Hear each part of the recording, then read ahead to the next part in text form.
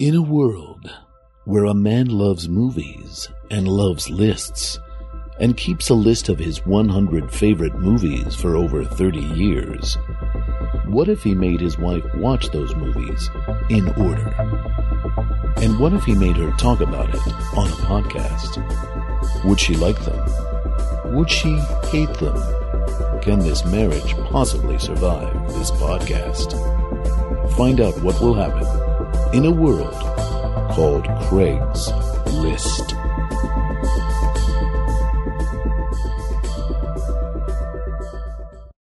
What though the radiance which once was so bright be now forever taken from my sight? Though nothing can bring back the hour of splendor in the grass, of glory in the flower, we will grieve not, rather find strength in what remains behind. Carla, Did you just write that? Can I be excused? What? Can I be excused from doing this podcast? Because this poem by William Wordsworth dredged up so many repressed, sexual and emotional feelings that I'm having. I literally have no idea what's going on. It's a scene from the movie that we saw. Yes. William's Wordsworth. Oh, God. Welcome to Craigslist episode 4, number 97. Number 97 on... That's a little confusing. Well, that's how it works.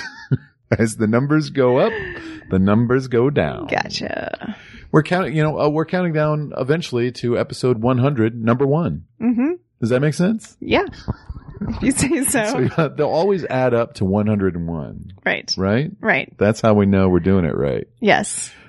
So number 97 on Craigslist is a 1961 joint by Elia Kazan. Uh-huh. Entitled Splendor in the Grass. It is. And so far we've done a fancy foreign film. Mm-hmm, mm-hmm. We've done a fantasy epic. We've done an indie dramedy, but this is good old-fashioned romance, Carla. It is. I was so romanticized the whole time. I was watching it. Were you romanticized by this movie? I was. In all honesty, I've never really understood the Warren Beatty thing, and after seeing this movie, I was like, oh yeah, I get it. You thought he was hot? He was super hot in this movie. And I never really got it before. Like, I thought he was a good actor, and I have never seen anything, I don't think, where he was this young. Right. He's very appealing. This was pretty much his debut. I think he was in another movie in 69. Oh, really? But yeah, he'd done some stuff on TV. Was he famous first, or was his sister, Shirley MacLaine, famous first? Shirley MacLaine was definitely famous first because The Apartment was the year before, in 1960, and I think she was in films as early as the mid-50s. And now, why do they have different last names? I think their last name is Beatty, but spelled with one T. So they both changed their name. He added a T, and she actually changed the spelling of MacLaine as well. So she was Shirley MacLaine Beatty. And, so MacLaine was her middle name. Yeah, MacLaine was her middle name. I think she changed the spelling to Laine when it was Lean, maybe. And he added a T just to beef it up a little bit. That's so bizarre. Yeah. Because you would think that he'd want to have the same name as his famous sister. Or maybe he wanted to, strike out on his own. Oh, please. And not be associated with her. Maybe. It's one of those brother-sister things you need to be reminded of, like, oh yeah, they're brother and sister. Because you've never seen them together. You've never seen them in a movie I have. together. I've seen them at award shows together. Oh yeah? Mm-hmm. I think when she got her AFI achievement, he was there with Annette Bening. Yeah. And I think they were all sitting at the same table. Yep. It's so boring. No. I'm sorry. No. That was the most boring thing I've ever said. That's a good tidbit. Carla has it on authority that Warren Beatty and Shirley MacLaine have been seen together. So this brother-sister thing might check out. Let me tell the listeners a little bit about Splendor in the Grass. Yes, you should. It takes place in the late 20s in rural Kansas, and it's a teen romance between two high school students played by Warren Beatty and Natalie Wood. who is equally as attractive as Warren Beatty. Mhm. They're a good looking couple. I get it. I get her appeal too. Yeah. And they are high school sweethearts. And she's a good girl who won't go all the way with him. And it's Or will she? Or will she? Spoilers ahead. She does not. You can't spoil a 50-year-old movie. But I Hello? I saw it. Hi, I'm here. You can't speak as slowly as you do in real life on a podcast. Okay. Thanks for the You notes. can't be so thoughtful. Don't be thoughtful on a podcast. So I probably saw this movie right out of college, I think, on VHS. And it's one of those movies that I don't know if it made the list right away when I first saw it, but I would come back to it periodically throughout the years and just was never able to shake it. I think it's a movie that really moves me deeply. And I think it's just the appeal of Beatty and Wood in the leads. And what's so funny about that? Nothing. You just sound very official. By using their last names?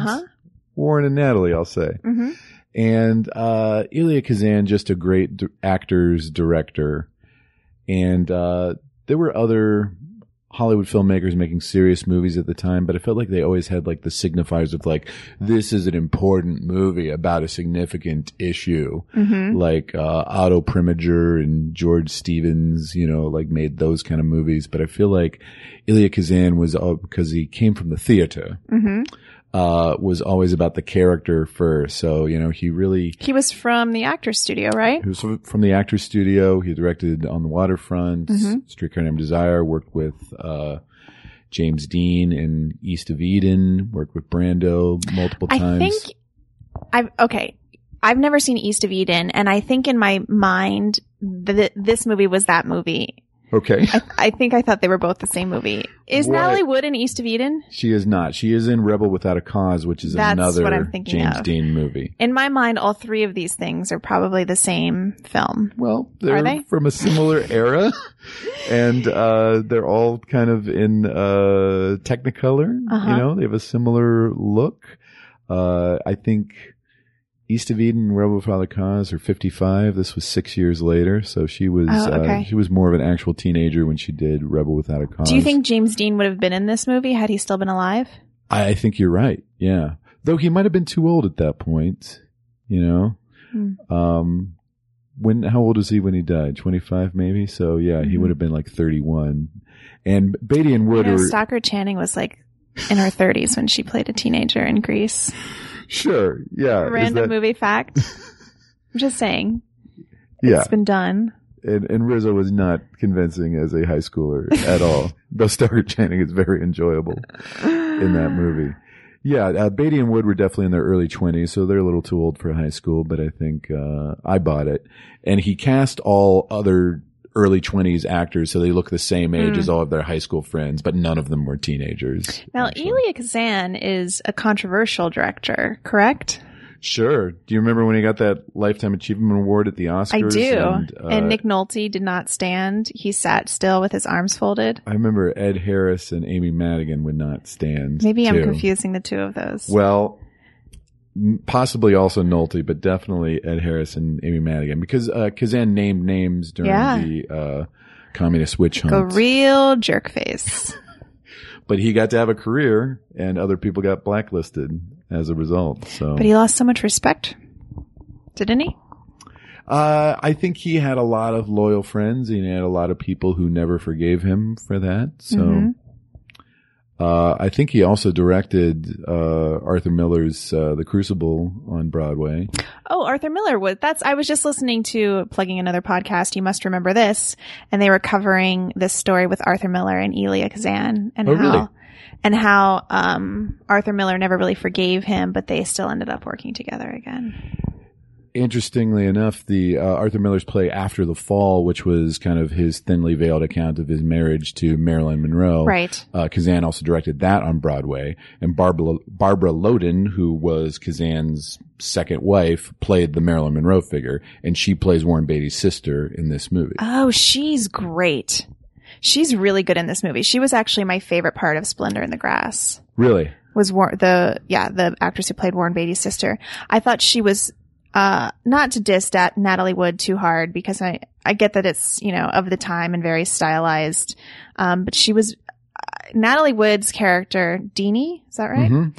Was kind Bud of, and Deanie. Right. It was hard for me to get on Deanie's side at any point, because I felt she was so dramatic and so over the top. And yes, I understand we're talking about teen angst and the first time this teenager's fallen in love and but I just thought the performance was really ridiculous.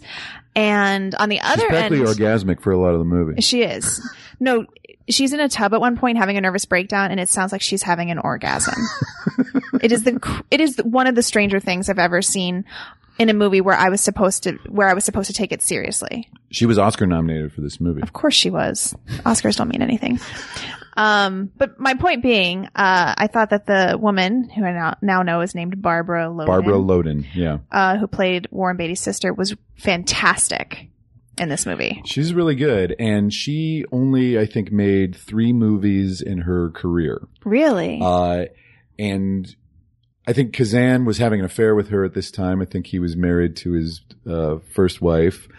She was about 25 years younger than him, and eventually they married.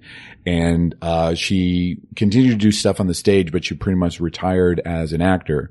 But something you might want to seek out is she wrote and directed an independent movie called Wanda in 1970 and stars in it as well. And she was one of the first women to write and direct their own independent movie, and she's really great in that too. Cool. And she died young of cancer in the early 80s. Aww. I think. But yeah, this gives you kind of a glimpse of like what her career could have been. Yeah.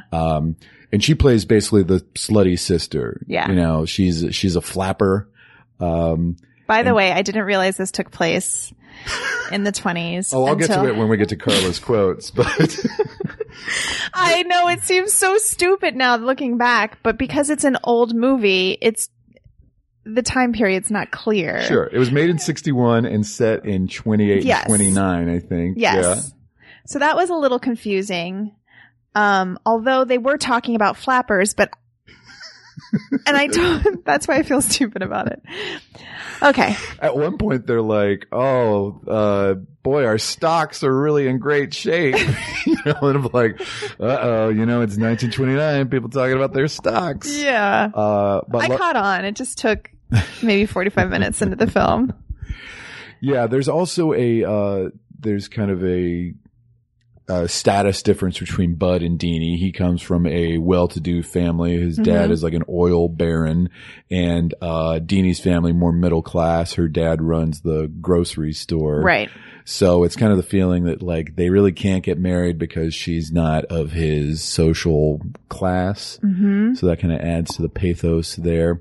But then his dad has this embarrassment for a daughter. And I do kind of agree with you that the scenes with Barbara Loden are probably the highlights of the movie. Well, there's just a lot going on. So this daughter, she's just moved back home. The mother had to go pick her up because there's rumors she had an abortion, basically. Yeah. So she had an abortion, and they bring her home, and her dad's like, "You're not leaving this house forever," or whatever.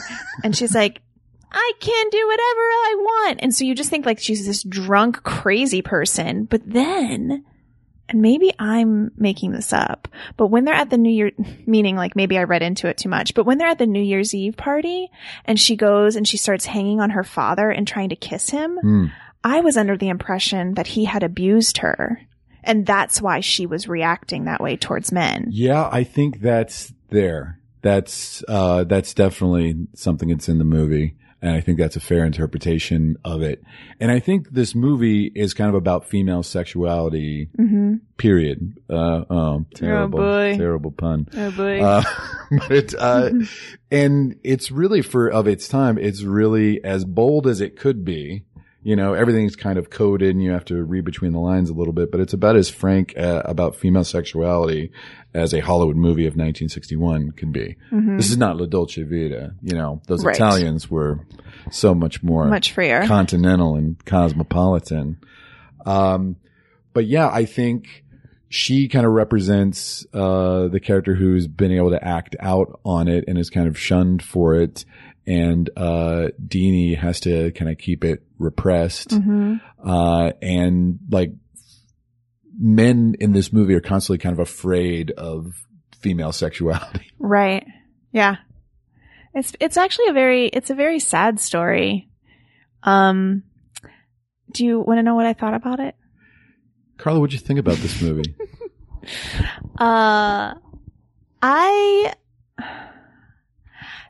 Some of it is so stylized and of its time that it's hard to connect to. But I do think that this story is timeless in that it's about a young girl and a young guy who are in love for the first time and wanting to have sex and like, you know, not being able to do so. It captures that feeling of like not being able to get away from your parents and like slip away. Like they're they're constantly trying to make out and like, you know, teachers are around or their parents are around or other schoolmates or whatever. And I thought that it did that very well. I thought it kind of lost me a little bit when she went crazy. She has a nervous breakdown. She has a nervous breakdown. Asylum. Her parents send her to an asylum. The reason she has a nervous breakdown is because he breaks up with her and sleeps with somebody else. Yeah. And I don't know. I just Juanita is the Juanita, right? Exactly. Of is course. the flapper that he sleeps with. And it's just so out of left field and bizarre. It feels so melodramatic that it lost me there. I think so. That's what I thought of the movie, Craig. Well, it's from another era and also representing another era. Right. So I think that's double repression there. And that is an interesting point, you know, like, thinking about it in those terms,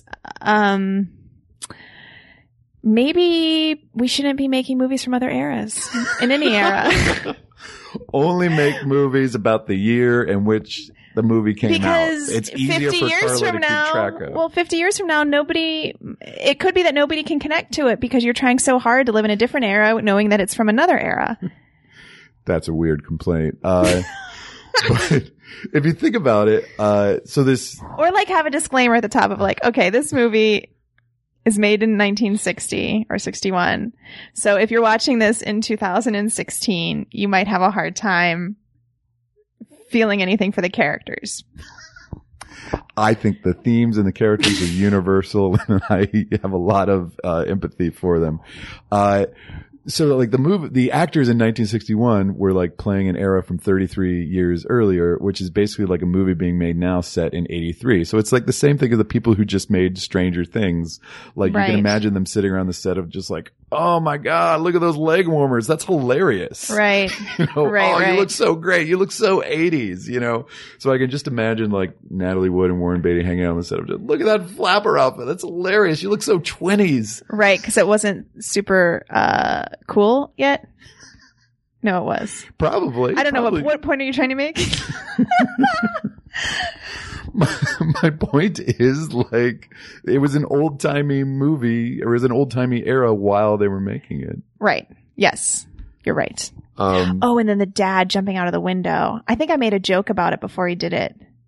Oh, sure. Yeah. His dad commits suicide because he loses his money in the stock market crash. And right before he did it, I said, oh, now this guy's probably going to jump out the window.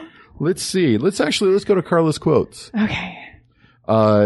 This is, of course, a recurring segment on this podcast where I watch Carla watching the movie and write down the things that she says. But now we didn't see the first part of it together. Yeah, like the first 40 minutes we watched separately. Right. So unfortunately, I don't have choice Carla quotes for the first third of the movie, but there's some good ones. Oh, can I tell you what I was thinking though? Yeah.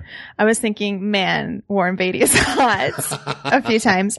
And then there was another point before I realized it was taking place in the 20s where she was brushing her teeth and it looked like a toothbrush that would hurt her teeth.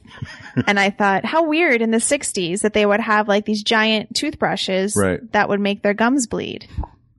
Yeah. No, that's a total 20s toothbrush. Okay. Yeah. Those are the two things that I remember thinking. Carla calls out a continuity error. How did she get back in the car? What? What does that mean?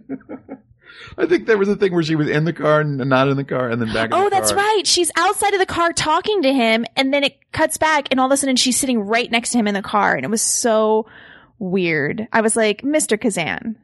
You should check out IMDb and see if they have it in Revealing Goofs. I don't know. Okay. What era does this take place in? Don't fucking write that down. And then they must have revealed the 20s, or I must have told you that because you said that makes sense because they talk about flappers. Oh, I sound like such an idiot. Ha, she just hugged him because she got an A. What? She must have got an A on her paper and then she hugged Bud. I don't know. Oh. He just ran his face into the pole. At one point, Deanie was wearing a stylish hat and you said, it looks like a patch of grass on her head. And I said, it's Deanie's beanie. And you're like, Deanie's beanie. That's the sequel. At one point, Bud goes to see a doctor and he's trying to get advice on, this was the worst scene. Getting laid. Awkward talk with the doctor about sex. Carla, this doctor's gross. He's not being helpful. Nobody's talking to him like a man needs to be talked to. Wait, was that from the scene or something I said? That was it you said. What? Nobody's talking to him like a man needs to be talked to. Well, they weren't. He kept trying to talk to different men in the movie, and he was what he was saying is, I have blue balls. Yes. Was the subtext of everything. Like, I gotta get it taken care of, dad, doctor. Right. And his dad's like, well, son, I'll send you with a prostitute to somewhere, blah, blah, blah. And Bud's like, no, dad, no, not that kind of girl. And then he goes to see the doctor and he's like, doctor, I just need help with my blue balls. And the doctor's This like, is not a direct quote, by the way. and the doctor's like, and he's just nodding. And then he's like, yeah, maybe I should just get it taken care of with, one of those girls. And the doctor's like, oh, now don't go doing that. And then Bud's like, but what should I do, doctor? I feel so crazy. And the doctor's just nodding. And he's like, all right, see you next time. It is so weird. It's so weird. Is he drowning her? Is this a metaphor for all the cum that's exploding out of him? What? You said it. Oh. This is when he ends up hooking up with Juanita. Okay. And they do the thing, the sex thing, underneath a waterfall. Oh, that's right. Yeah. The waterfall, similar to La Dolce Vita, oh my is God. a good it's orgasmic metaphor. Oh my God. It's so clearly this is him finally releasing. This is what you said to the teacher. Oh, come on, Ms. So-and-so. You couldn't remember the teacher's name. What? You have to read these more in context of what's happening. I don't. Come on, lady. Can't you see I'm holding on by a thread here? I can smell my boyfriend's nether regions on this girl in front of me. This is when Deanie has her breakdown in class. Right after he hooks up with Juanita, and she can tell, and everybody's kind of talking about it, and she freaks out while reading that poem. Like I did at the beginning of this podcast. Oh, right. That's what you were doing. I wasn't sure what you were doing at the beginning of the podcast. I can smell my boyfriend's nether regions on this girl in front of me. Oh, right. Because the teacher wouldn't leave her alone and she's crying. And Juanita's sitting in front of her because she just had sex with her boyfriend. There's a scene where Deanie's dad is eating and her mom tries to get him to go up and talk to her. I'm sorry, I gotta finish this biscuit before I talk my daughter out of killing herself. You should set it up and then say what I said because Okay. it doesn't make any sense out of context. Yeah. Or that's the point, I guess. To make me look stupid. You also said, He's not listening to me, you guys. have Splendor in the grass with me. I don't think that was to me. I think that was you being one of the characters. Is she going to get a lobotomy? This is before pizza came to Kansas. So in La Dolce Vita, we were trying to pinpoint when pizza came to America. Oh, right. And there's one point where he goes to an Italian restaurant and meets his future wife who's waiting on him. Who's And Italian. and he clearly doesn't know what pizza is. So, Right. At least in the late 20s, Kansas did not have pizza. And then you said, I'm more confused that she doesn't know where Kansas is. And then she goes to her... Who? This doesn't make any sense what you're saying. Who says that? What? She being the future wife? Yeah. Oh. He has to explain to her where Kansas is. Oh. And you're more confused about that than the lack of pizza. And then she orders something in the kitchen and you're like, that's Italian gibberish. You also said, I don't understand this movie. A guy broke up with her. What the fuck? Does that sum up your feeling in one sentence? Her dad looks like Monopoly guy. Mr. Moneybags, I believe you're referring to. Her dad has kind of a handlebar mustache. Yeah. And spectacles. And at the end of the movie, there's a really moving thing where her mom and her friends are trying to keep from her where Bud is because she's trying to meet Bud one more time. Oh, yeah. And they're to say like, we goodbye to don't want him. you to see Bud because you'll lose your fucking mind. Yeah. And her dad is like, he's at his father's old farm. Oh, yeah. Oh, yeah. So her dad tells her where he is Yeah. instead of the mom. Then she goes and kisses her dad on the forehead, and it's a really moving scene. And you said, I love the scenes where the dad gets to be right. I haven't seen enough of those scenes. It did feel like a really misogynistic scene where I was just like, oh, of course. Misogynistic. Like written by a man, No, it's directed 'cause by her- a man. It's because her dad is sweet. And Well, the whole time loving. her mom's just like railing on her and being Yeah. so fucking annoying. Each of them has a terrible parent and a sweet parent. Yeah. Hello? Hi. Just looking at my notes. Other things, Pat Hingle, who plays Warren Beatty's dad, only 13 years older than him. Really? Yeah. Oh, he looks so much older than him. Yeah, so he was 36 Good for that guy. at the time. What? He looks like he's 60. I know. That's he must have died young, huh? No, he lived to be pretty old. He played Commissioner Gordon in the Tim Burton Batman movies. Of course, that's how I knew him. Really? Yes. But here's the thing, that limp that he has in the movie was not acting because the previous year he fell 40 feet down an elevator shaft and broke his leg. In the 20s? And nearly died. No, in the 60s. And so he had this Jesus. horrible limp because his leg had just been like reset. And so he kind of like made it a part of the character. So that probably helped him I felt seem like older. Warren Beatty's mom looked like in her 70s. Like she Right. looked so old. And then at the end when Warren Beatty's telling Natalie Wood what happened to his whole family, he's like, sister was killed in a car accident. My dad killed himself. My mom went to back to live with her parents in Texas or something. And it's just like, there's no way her parents were still alive. Because, we should explain, like, what happens in the movie. Or do we assume that everybody's watched the movie who's listening to this? Well, Am I trying to make this make too much sense? guys, if you've not watched the movie yet, we might discuss the ending right now. So, you can tune out for the next 2 minutes or so.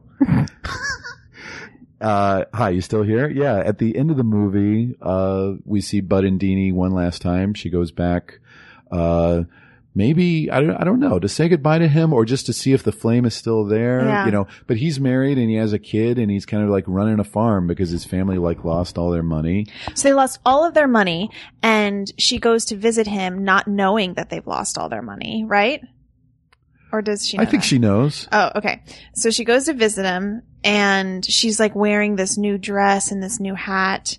And I thought this was done really well. She goes in the house and he introduces her to his new wife, or his wife. She's Who's not the new Italian at this point. waitress. Who was the Italian waitress. Played by Zora Lampert, early Second City alum. Really? Mhm. Interesting. But his poor wife is like wearing rags, Yeah. and they're all like filthy. Yeah, and there's a chicken running around and the baby's on the floor. Yeah, it's like, ugh, lots of germs are happening here. And then they have this great moment where where Natalie Wood is playing with Warren Beatty's kid on the floor, and his new wife looks at her, and you can just tell that she feels really insecure about what she's wearing. And I thought that was one of the most honest moments of the whole movie. Yeah, like those are like those little character touches that Elia Kazan is so good at. And they didn't make a meal of it. It was just a thing that happened.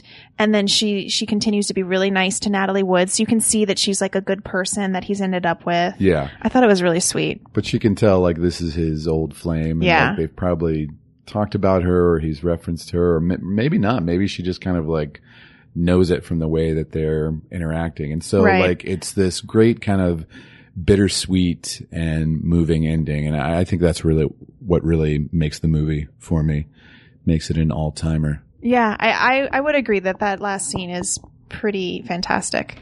And Natalie Wood, who is like maybe a little over the top in some of the histrionic scenes, is really good in the final scene. I agree. I think because it's much more subdued. Mm-hmm. Well, yeah, Phyllis Diller shows up randomly at one point. Who is she in it? She is like the hostess at like the flapper club that his dad takes him to. Right. And she's just doing like some stock market crash material. Yes, you know? yes. That's so funny. And it, like she would have been like a big stand up at the time. Right. So it would have been just like Amy Schumer showing up in like a period movie like these days. That's funny. You want to give this a letter grade? Yeah. I will give this a B. A B. Mm-hmm. For what? A B for a beautiful man. Or Beatty. Beautiful Beatty. Beatty, Bud, beautiful. Yep. Awesome. Cool. You want to do a scene for Khaki Theater? Sure. What scene do you want to do? Let's do the scene where our dog sounds like he's choking, but he's not. We'll take him out right after we finish recording. Don't worry, guys. Let's do. Oh, Benny, stop it. Let's do the scene where Warren Beatty tells her to get on the floor like a slave. Okay, so like, yeah, they're trying to make out in her parents' house while her dad is in the store next door and everything. Yeah. Okay. Oh, Deanie, I'm just going crazy here. I'm so crazy about you, Deanie. Oh, buddy. Bud. Just call me Bud. That's my name. Bud. You never called me Buddy before. I'm sorry, I got confused with a dog. What dog? You don't own a dog? I don't. Oh, Bud, I love you so much. You know I would do anything for you, but I can't do that one thing. You don't have to do that one thing. You could do any one of a number of things that would please me. I don't understand what you mean, Bud. I'm just a girl, and a girl doesn't know things. Look, everybody in the neighborhood's looking at us. Let's slip inside your house. Okay, come over this way. Get away from the windows. Close the curtains. Lock the doors. Down on your knees, slave. Wait a second. Slave? I'm putting you in blowjob position right next to my wang. Oh, Deanie, I got crazy blue balls. I'm going insane here. I gotta see a doctor. But don't talk to me like that. I'm a girl. I'm a very good girl. And I definitely want to do stuff with you where I'm naked and you touch my holes. But man, I can't because I'm a good girl. Oh, Deanie, I'm sorry. I didn't mean to do that to you. Oh, come on. Stop crying. Stop crying, Deanie. What is going on? I'm crying. This is how I cry. Well, let me get you a 10-grain sack, Mrs. Willikers. Mom. Oh, no, that was your dad. My dad. Why would your mom be talking about a 10-grain sack? I'm sorry. I just got so overwhelmed that I confused their voices. Here, let's go to the piano and pretend to play chopsticks. Play chopsticks, like from that movie Big, but with our fingers, not our feet. That silent movie, Big? Because this is 1929.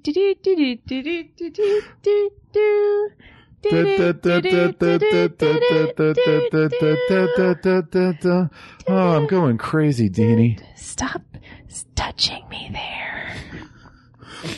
Pretty accurate. I don't know if there were a lot of direct quotes, but I think we got the general sense of that scene. It was a very passionate moment where they couldn't touch each other, even though they wanted to.